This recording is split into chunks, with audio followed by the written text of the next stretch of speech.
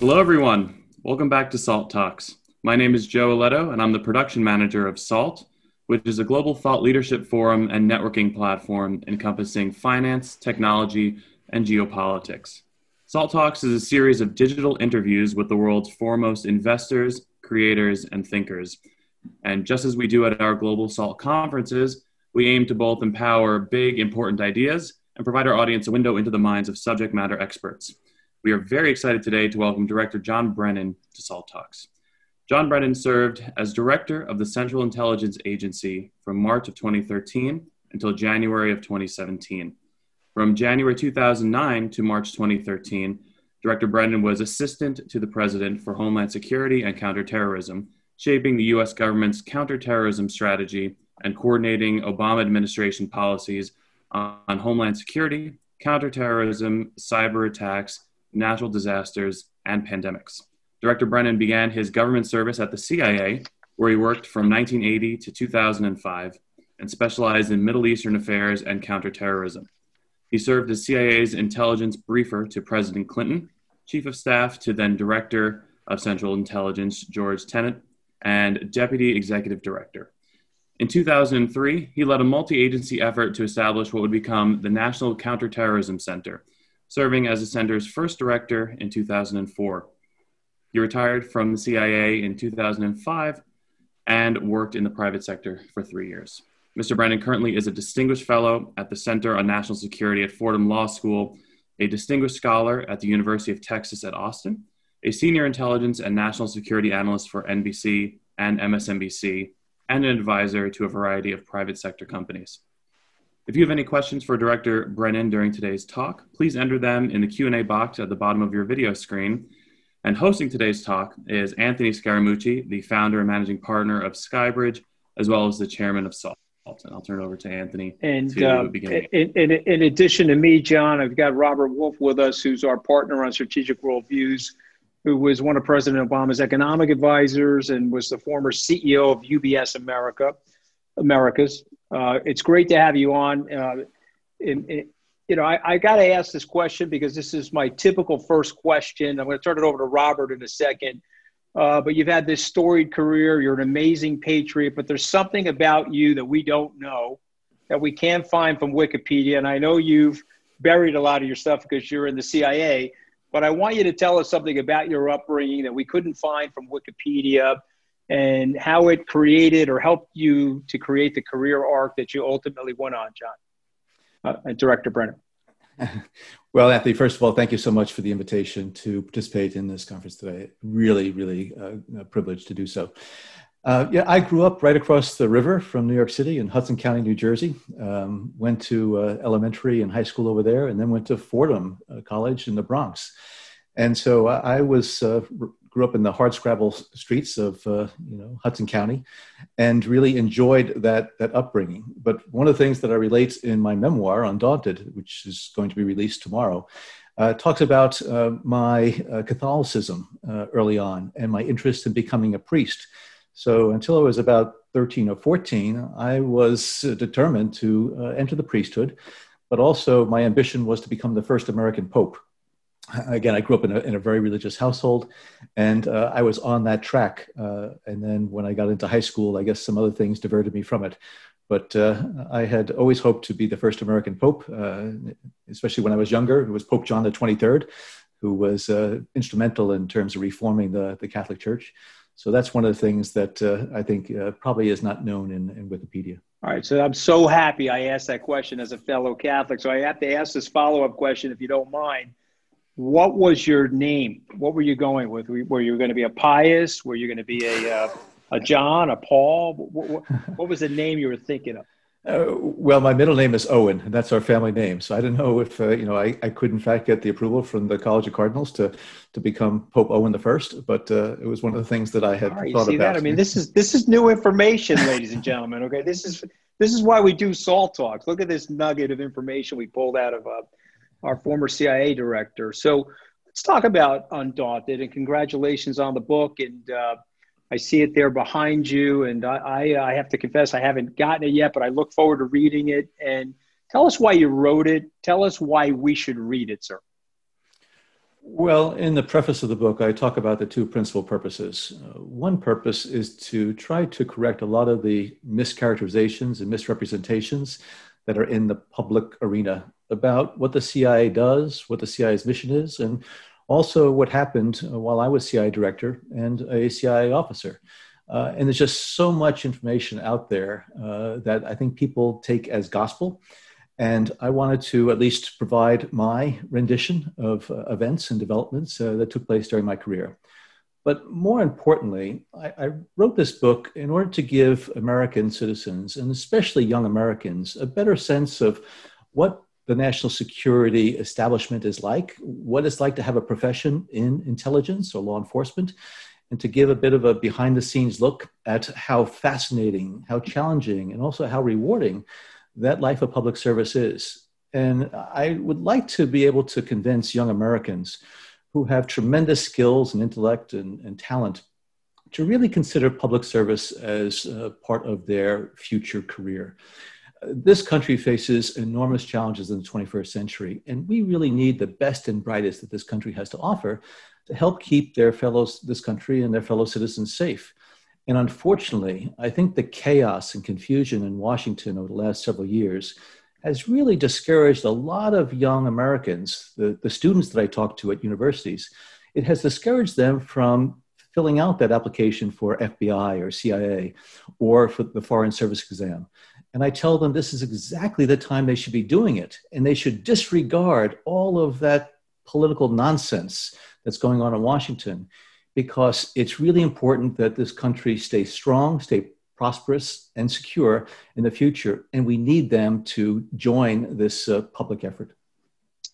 You talk a lot in your career, and I'm certain it's in the book, about our foreign adversaries, but also the fights that we're having domestically. And so if you could give us a unclassified threat assessment right now, what are some of the greatest threats to America at this moment, Director? Well, clearly there are a number of challenges on the international scene. Vladimir Putin continues to look at the U.S.-Russia relationship in a zero-sum game, and believes that anything he can do to bring the United States down is to Russia's betterment. We have issues with China, clearly on the trade front. We need to grapple with, this growing Chinese behemoth on the international scene, both politically, economically, and militarily. Iran, terrorism, proliferation, these are all issues. But this is where it really requires the United States to have a much more united and unified approach to dealing with these world challenges. The United States, I'm a strong believer in American exceptionalism, not because we're better, we're smarter than anyone else. It's because we've had tremendous good fortune having this wonderful large country with bountiful natural resources, large seacoasts, navigable rivers, arable land, much more than any other country. And we're also the melting pot of this global community. And so I think we have exceptional responsibilities on that global stage. And if we're going to continue to fight among ourselves and be polarized and have demagogues try to further divide us, we're not going to be able to fulfill the responsibilities we have on that global stage. So I think the greatest threat to us right now is the internal divisions that we have experienced, especially over the last several years. Donald Trump is not, the sole reason for that by any means. He's more of a symptom of this polarization within our country. And I really do think that we need to find a way to try to bridge some of those differences and not be as internally divided as we are. Before I turn it over to Robert, who has a set of questions for you, and then we're going to take questions from the audience, I have one last question for you on this section. It's about our differences, because you and I think, see the world very similarly. We have great love of country, and we see the unity and the togetherness of the country more than we see our separation. And so let me ask you it's a two-part question. What is causing the separation internally? And then how are our adversaries exploiting or making that separation, either through the use of social media or other things that they're doing, let's call it active measures, to divide us even further, Director? Tell me what you think is the symptom, and the impact on the system, and then how is it being exacerbated from the outside? Well, clearly we're dealing with a lot of challenges in this day and age, and Americans have a lot of different views on climate change, on taxes, on social issues, on abortion, and so I think there is a need for this debate within the United States because we're not going to be unanimous on these issues. That's fine. But I think there is a lot of effort to try to fuel the animus that exists between these various groups. And as you point out, these internal US divisions are fueled not just by the domestic demagogues, but they're being fueled by the countries abroad who want to see the US in disarray, that want to see the chaos and confusion here in the United States really undermine our ability to fulfill our global responsibilities, as well as to grow economically, politically, and militarily. So, when I look out in the 21st century and issues related to, for example, the digital domain, the cyber realm, as you point out, there's a lot of information operations underway to try to shape the perspectives and to distort the facts and the truth of that the American people are going to be, receiving. And this is an effort to try to further divide us. We saw what happened in the 2016 election.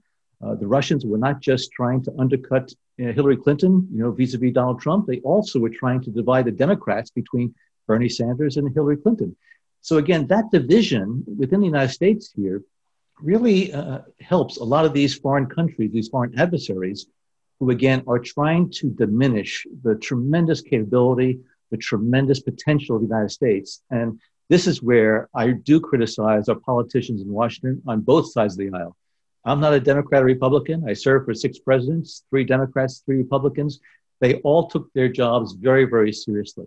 And although I disagreed with the policies of every one of those presidents, they all approached it with the appropriate attitude and seriousness that the position deserves. Unfortunately, Donald Trump has not done that. And that's why I've decided to speak out in the second retirement of mine. And I wish I didn't have to do that. And Anthony, I just want to say thank you to you to speaking out forcefully and honestly. I wish more people would do that because we really need to get this country back on track for all Americans, not just for a particular group or political party. Well, I do appreciate that, sir. You ruined my punchline. I was just going to say that I'm very shy and introverted, but now that you've thanked me, I have to accept your thanks. And as you know, it's not easy for either of us, but we both love the country. The first time I met you was actually at a Hank Greenberg lunch. I think we were over at the University Club after I had just gotten back from Afghanistan.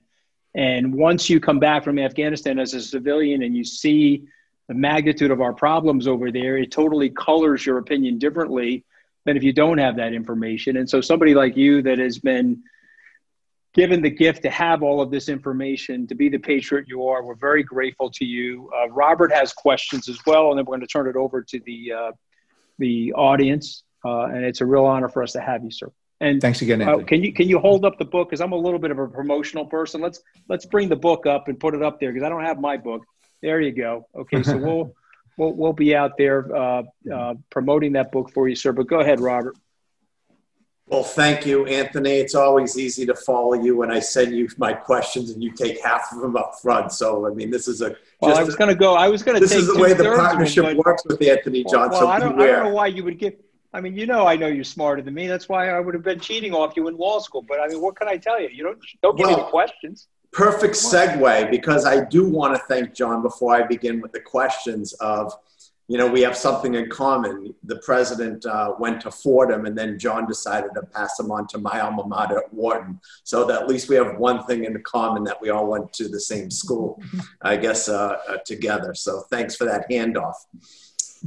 I'm going to start something a little lighter, John. You're a very serious guy. I think that's what we love about you, because when we listen to you, we know you're serious. And so we have to actually listen because the detail matters. But what do you do for fun? Well, after 33 plus years in the government, I, quite frankly, didn't spend as much time with family. I know that's almost a trite, explanation about why people, retire from the government, but I missed out a lot in terms of children and grandchildren, as well as on culture. So I'm catching up, reading books. I'm trying to get into better shape. I tried to exercise, every morning when I was a CIA director. But now, as I'm getting up there in age, I'm trying to make sure that I am, watching my diet and walking. The question was, what do you do for fun? Well, those things are fun for me. They really are. And spending time with family. And that's great. And as a grandfather, there's nothing that beats being a grandfather. I can tell you, it's a lot of fun. So I want to kind of take from where Anthony went. We're going to go a little deeper, but you mentioned you worked for 3 Republican and 3 Democratic presidents. And even though you had disagreements, you respected them and they respected you. Otherwise, you would not have lasted. Anthony and I started this business going into our second year called Strategic Worldviews.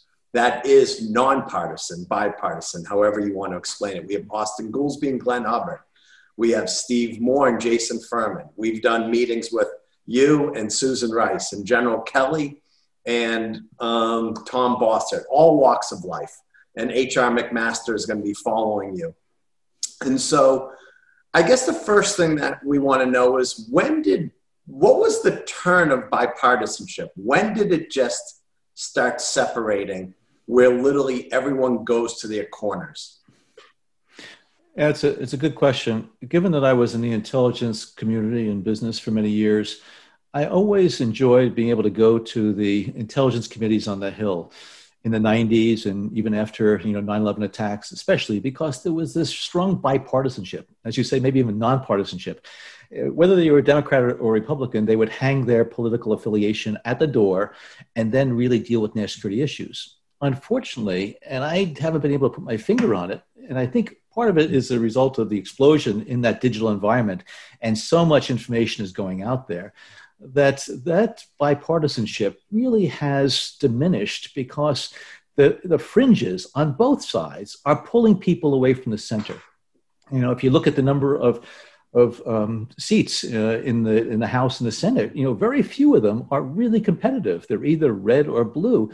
It's because they have been pulled to those ends of the spectrum. And I really do believe that there is a need to get back to the days where a Tip O'Neill and a Ronald Reagan could actually sit down and have real disagreements, but also raise a glass together and recognize that they have a larger responsibility than just to their party or to themselves. They have the responsibility to their country. And unfortunately, I think there have been too many craven politicians over the last decade, 2 decades, that really have just intentionally misrepresented the facts in order to promote their personal agendas, their partisan agendas, and it is to the detriment of this country. But we see it not just here in the United States, but also in other countries around the world. You see a lot of these fringe groups in Europe that are able to now become, in France, for example, Marie Le Pen, it was, polling in the single digits, 6 or 8%, but then she's able to challenge, the party is able to challenge for to be ascendant in the government. And so I think we're seeing this phenomenon globally, that there is this polarization taking place. Partly it's a result, I think, of reactions to globalization. Globalization, I believe, is inevitable. And it really has bettered, society around the globe. But there are a lot of people who are reacting adversely to the increasing intrusion, as they see it, of foreign workers, of foreign influences, of migrant populations, and that has led to greater nativism and a xenophobia that really has led a lot of people to have this adverse, attitude toward things that are new and progressivism. At the same time, there are a lot of influences that come in and that are, not respecting maybe some of those national identities and national traditions. So I think part of this is this revolutionary evolution in terms of the global landscape that really is pitting sort of the old world against the new world. And again, I think some demagogues are taking advantage of it. That segues into the next question pretty easily. I don't want to make it nationalism and protectionism versus globalization. I want to actually center it where we are today. So how should we look at a Trump reelection versus a Biden presidency from a national security perspective? They could not be more stark, it seems. Yeah. Well, having worked closely with Joe Biden throughout the Obama administration for 8 years, he is somebody who is deeply experienced in a lot of these foreign affairs and national security issues. Joe Biden is somebody who would like to bring our troops home from places like Afghanistan, Iraq. He has seen the horrors of war up close. And I do think he doesn't believe that the United States should be involved in the military adventurism that actually got us involved in Iraq. Afghanistan was a much different situation. But the thing that I think Joe Biden will do differently than Donald Trump has done, which is to really reach out to our partners and allies around the world and to recognize that the United States is strong because of those relationships, because we have fulfilled that leadership role. The mantra of America first, that Donald Trump issues really is quite shrill to the ears of a lot of our partners and allies around the world, because it makes it appear the United States is going to try to advantage itself to the disadvantage of others. So I think one of the first things that Joe Biden would do is to really try to get those relationships back on track, and also try to deal honestly and directly with the issues such as North Korea's nuclear program that has not been reversed, continues to develop and grow. I think Joe Biden will deal with China in a very forceful manner, but I think he's going to be much more surgical and much more strategic as opposed to blunt instruments. So I think Joe Biden will bring a different approach. I think if Donald Trump gets reelected, he'll continue along this path with the obsequiousness toward Vladimir Putin, as well as trying to demonstrate a muscularity with quite frankly, little substance behind it. Well, you brought up Putin, so I'm going to stay with that. You were working with the Obama administration during mid-2016. In retrospect, do you think the public should have been more aware of the Russian interference on the election? And when you look at kind of the moves made by James Comey that seem to have really changed the outcome by many perspectives, not all, kind of bring us back to that time. And maybe if there was call it a mulligan, what would you have done? Not you, but what do you think should have been done? Well, it's an important issue, and it's still living with us now. And I devote a couple of chapters in the book to it. And it was quite evident, I think, to people within the Obama administration, as well as to the American public, that Russia was trying to interfere in the election. It was in the media, it was in the press, and Donald Trump's public calls for Russia to find Hillary's emails. He made no secret of his relationship and interest in having Russia assist him in the election. It was a very, very difficult time. And we were very concerned about possible interference by Russia in the technical infrastructure of our electoral system. And so we were trying to understand whether or not they were going to do something to try to affect the vote tallies. We saw that they were navigating into certain state systems. We didn't know whether they were going to try to pull down the voter registration rolls or not. But what was much more impactful, as well as insidious, were their information operations, all the things that they did in social media, things that I have learned about a lot since I left government, in terms of the personas they would put out there on Facebook and Twitter, misrepresenting themselves as Americans and really influencing the attitudes and views of American citizens. And I do think it did affect votes by what they did. I talk in the book also about, Jim Comey's decisions to have that press conference, as well as to notify Congress that he was basically reopening the investigation just about a week or two before the election. And I have tremendous respect for Jim Comey. I never saw a partisan bone in his body in terms of, how he carried out his duties as FBI director. But, I disagree with those decisions. Sure, 2020 hindsight is, much more, sort of greater fidelity. But I don't think he should have done those things. I don't know all the things that he took into account when he made those decisions. But I do think that on the eve of an election, and given Department of Justice guidelines that really should not do anything in the period of time before a general election. Does that correlate to the idea that we should or should not have, proliferated what was happening, from the possibility of what Russia was doing, because it was really kind of, pushed under the carpet? Well, there were public announcements by the Obama administration about Russia's attempts to interfere in the election in October. Secretary of Homeland Security Jay Johnson and Director of National Intelligence James Clapper came out with a statement about it. We did send messages to the Russians. I think I was the first U.S. official to brace the Russians when I spoke to the head of their internal security services in early August of 2016 and told them to knock it off. And I don't know whether or not our warnings to them dissuaded them from doing more than what they did. And in the book, I talk about some of the options we considered, including rattling the Russia's cyber cage. Yeah. Everybody thinks that China and Russia have much greater cyber capabilities than the United States. That's not true. We have tremendous capability. But on the eve of a hotly contested presidential election, did we want to engage in a cyber war with Russia? Because they could escalate that. And their objective was to undermine the integrity of the US election. And by doing that, by doing something on the cyber front, would that have prompted the Russians to actually increase what they did? And President Obama did not want to do anything that was going to interfere one way or the other in that election. So I think we have to still learn a lot about how we can deter these types of attacks, whether they be technical attacks or information operation attacks, because I think, our foundations, the foundations of our democracy really depend on So, that. John, I want to carry from that to today. One of the top streaming movies is called The Social Dilemma. And maybe kind of how you learn things post-CIA, I would probably say I'm learning things as well with having, kids in their 20s. The documentary really goes after kind of internet privacy and the lack thereof. And so when you now think about Facebook and Twitter, one, should it be a more closed environment? Should it be regulated?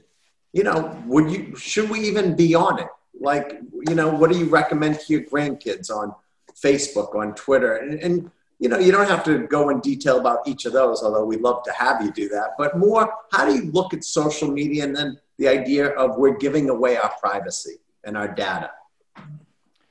Oh, Robert, this is the question for the 21st century and for our country. How are we going to try to have the digital domain continue to advance our prosperity and our security and not undermine it? Because it is the environment where most human transactions and activities take place these days. The challenge is the digital domain is owned and operated by the private sector, about 80 or 85%. So what is the appropriate government role in that environment? What should the government be doing? And we see that the Chinese and others really have this very authoritarian and suppressive, policy, toward, the internet. But here in this country, we really cherish the foundations of freedom and freedom of speech and privacy and civil liberties. There is a tension between those things on one side of the ledger and then security on the other.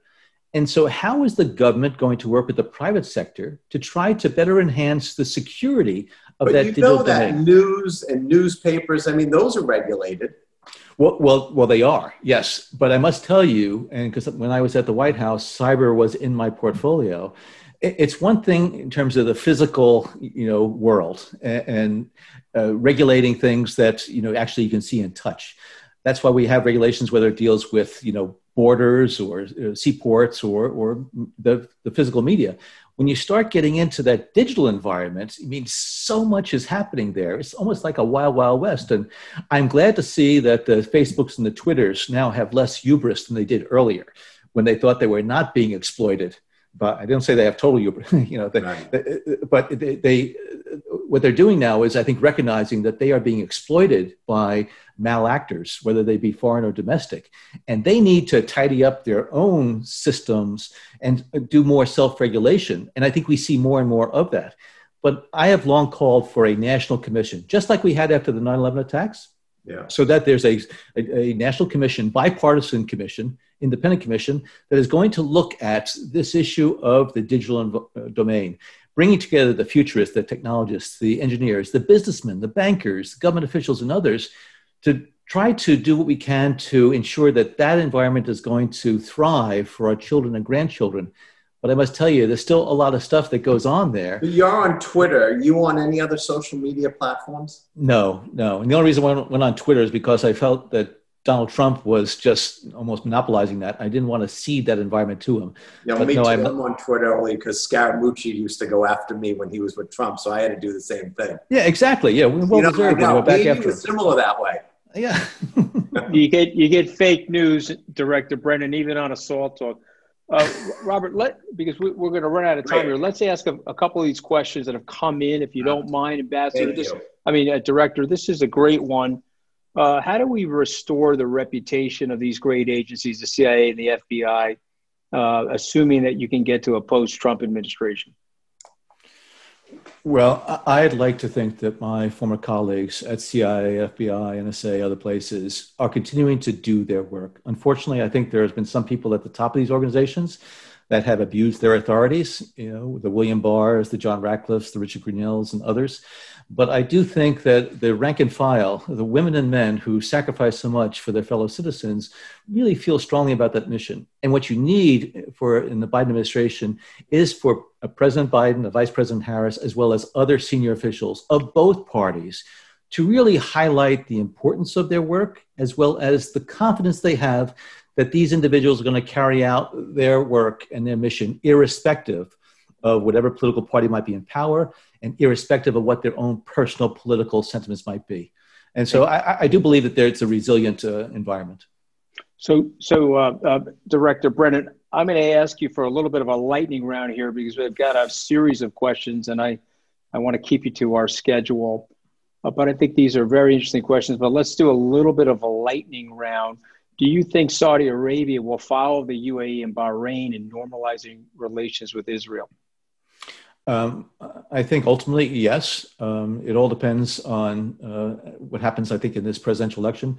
Mohammed bin Salman, the Crown Prince of Saudi Arabia, who basically controls the reins of power in Saudi Arabia, is very close to Donald Trump and Jared Kushner. And I do think that Joe Biden is going to take a different approach to Saudi Arabia, particularly to MBS, given MBS's responsibility for the horrific killing and dismemberment of Jamal Khashoggi. Okay, and what is your opinion of the election, sir, based on your intelligence and your life experience? Is it possible to steal an election in the United States? I do think that Joe Biden is going to have many more votes and more electoral votes as a result of the election on November 3rd. I do think that Donald Trump and his advisors are going to pursue legal challenges and try to bring it up to the Supreme Court. I do believe that this election is going to be more lopsided than maybe some people think. And the lopsided nature of that, I think, will basically undercut their ability to present these legal challenges. But I didn't think Donald Trump was going to be elected in 2016. I didn't follow domestic politics at the time. It shows that I didn't appreciate the extent to which Donald Trump was able to hoodwink so many Americans in the vote. The threat assessments, it's a month after 9/11, the 19th anniversary. Your threat assessment of domestic terror here in the United States from foreign adversaries or domestic adversaries for that matter. What's your threat assessment? Well, I am very concerned about some of these homegrown groups of whether they be on the right or the left. I think there is a real problem with white supremacist groups here in this country, the QAnons and others. And I do know that there are a number of foreign actors that try to stoke those fires of violence and extremism here in the States. But we also see it on the left as well. And so I think the Bureau, FBI, has its work cut out for it to try to identify those foreign links as well as the sources of financing, because a lot of these groups really do rely on the financing that may come in from abroad as well as from various domestic quarters. Just a question on QAnon, sir. I don't know if you've read the book Active Measures by Thomas Rid. It was recommended to me by General McMaster. But when you read the book, it feels like QAnon is inspired by Active Measures. Is it a Russian intelligence movement? What do you think is going on with QAnon? I don't think it was initiated or incubated by Russia. I do think there are domestic players here who start this, but then foreign actors like Russia, specifically Russia, particularly since there are a lot of folks within the Russian establishment who have very right-wing sentiments themselves, provided support and enabled the growth of QAnon. But when I was in the government, there were enough spots within this country that were the source of right-wing extremist white supremacist movements.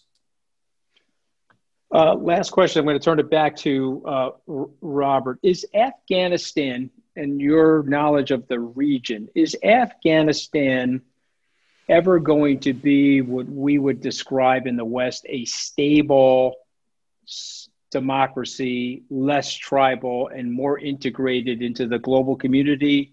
Or is Afghanistan going to be what it has always been, just a very difficult spot in the world? I'd like to think we're going to see incremental progress in Afghanistan over the coming decade or two. But anybody who has illusions that we're going to see Western-style democracy break out in Afghanistan, I think are just sort of deluding themselves. During the Arab Spring, when there was a lot of hope, including the Obama administration, that democracy was going to, develop in a lot of these countries, democracy is not like a light switch. Here we are 240 or so years after, our independence, and we still are working on some of the democratic, processes and foundations.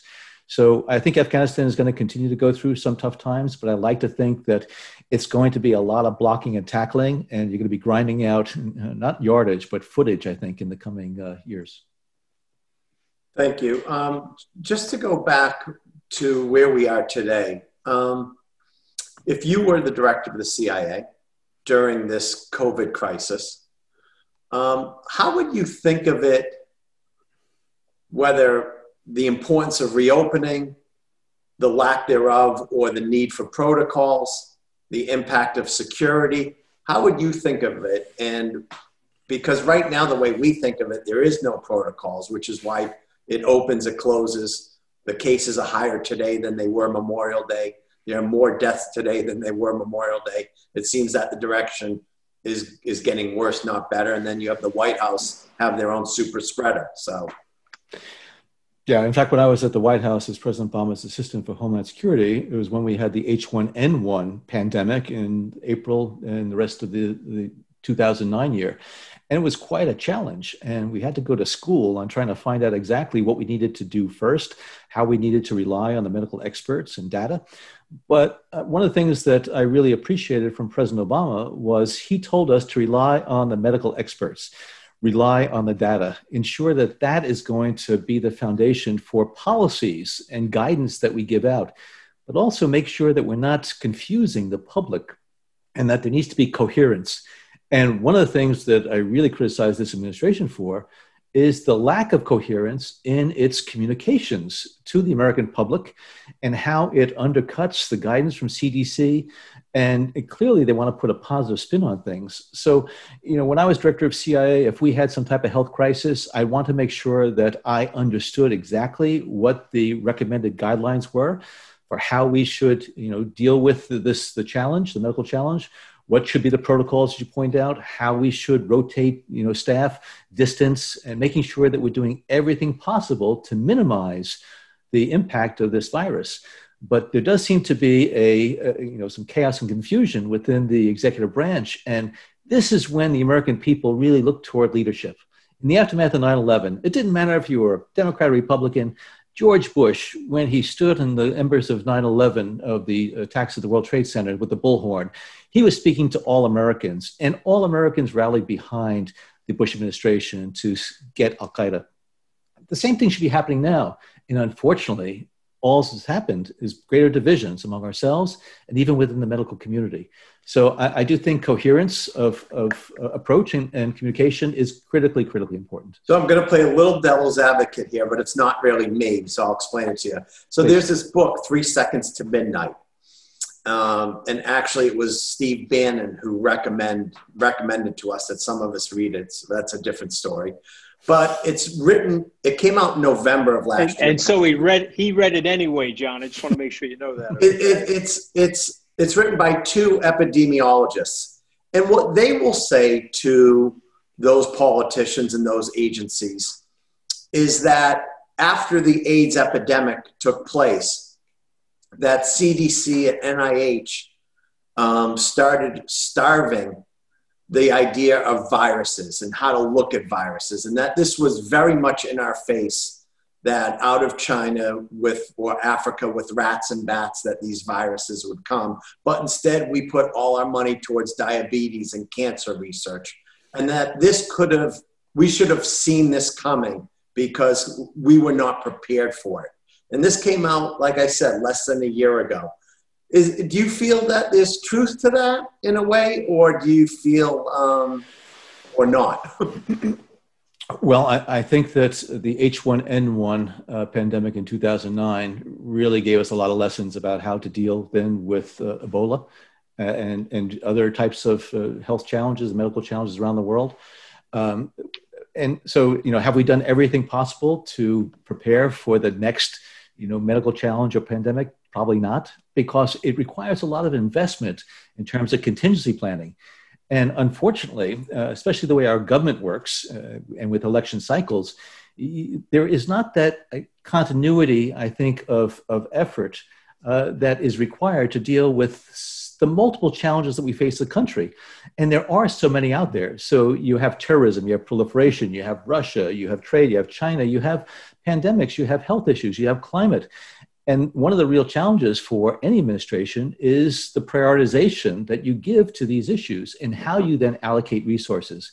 But clearly, I think on the health front, and when I think about and I know about some of the various initiatives around the globe on genetic engineering and other types of things in the biological front, it really worries me because there is tremendous sophistication out there and tremendous opportunity for people to use the scientific knowledge for bad purposes. And that's where I think there needs to be, again, an approach, a bipartisan, nonpartisan approach to these issues so that we don't allow the most recent, shining object to distract us from taking care of the multitude of issues and challenges that we face as a country. And again, going forward, I mentioned cyber in the digital realm. That wasn't an issue for us 50 years ago. Now it is, one of the most important issues. Climate change. What are we doing on a regular basis? So just like pandemics and viruses, what can we do now so that when something like this occurs, we are better positioned to deal with it? And I still think we have a lot to go, ways to go before we're better positioned as a nation to deal with these issues. Great. So this is my last question. Do I have time for one more, Anthony, or not? Yeah, let's fit it in quickly, though, because I want to keep him on time. So go ahead. Today, one thing Anthony and I talk about, and all our clients, is that systemic inequality is in our face. Health inequality, wealth inequality, educational inequality, and race inequality. And we're seeing it every which way in the country today. How would you look at that from a national security perspective when literally every aspect of our life today is showing that this recovery is really a K-shaped recovery of the haves and have-nots, and it's literally separating more than we could ever imagine, just from a security perspective? Yeah, well, that's not an easy question, and it doesn't have a short answer to it. I think you're absolutely right. Inequality across so many areas, wealth, income, opportunity, education, you name it. It's fueling a lot of these problems, again, not just here in the United States, but also globally, both within countries as well as between countries. And so maybe what we're facing right now with COVID and the economic downturn and this recovery that is quite bifurcated, as you point out, maybe it's going to bring into starker relief the challenges and the problems here that we need to try to course correct. Democracy and capitalism have served us well over the last 2 centuries, and I am a firm advocate of both. But I do think we need to think through how democracy and capitalism are going to thrive in the 21st century, given the ecosystem that they operate within now. And just because something might have worked 100 years ago or 200 years ago does not mean that it doesn't need some adaptation. So I do think the issue of inequality, especially inequality of opportunity, is one of the most important issues that I do hope our government and other governments will address. Thank you. Anthony? Well, Ambassador Brennan, thank you so much for joining us on Salt Talks. I hope we get you back after the election and have a little bit of a debriefing on where we think the world is going. For me personally, sir, I'm glad that you're not Pope Owen the First. Okay, because something tells me you would have been a really strict Orthodox Catholic Pope. Okay, just getting that vibe from you, and so I'm enjoying you as our former CIA director, and I just want to thank you so much for your service to the country and your amazing patriotism, sir. You're a true patriot, and we're big fans of yours, sir. Thank you again. Well, thank you again, Anthony, for the kind words, and thank you for what you're doing today and this invitation. I really appreciate it. You take care. And good luck with the book. Let's hold the book up one more time. I know. See, I usually do this, but I don't have a copy of it. There it's officially go. Undaunted by John Brennan. Officially released tomorrow. Right. Bookstore starting tomorrow. Okay. Well, God bless you, sir. Best of luck with the book. And Robert and I and Joe will see you soon. And that's it for Salt Talk.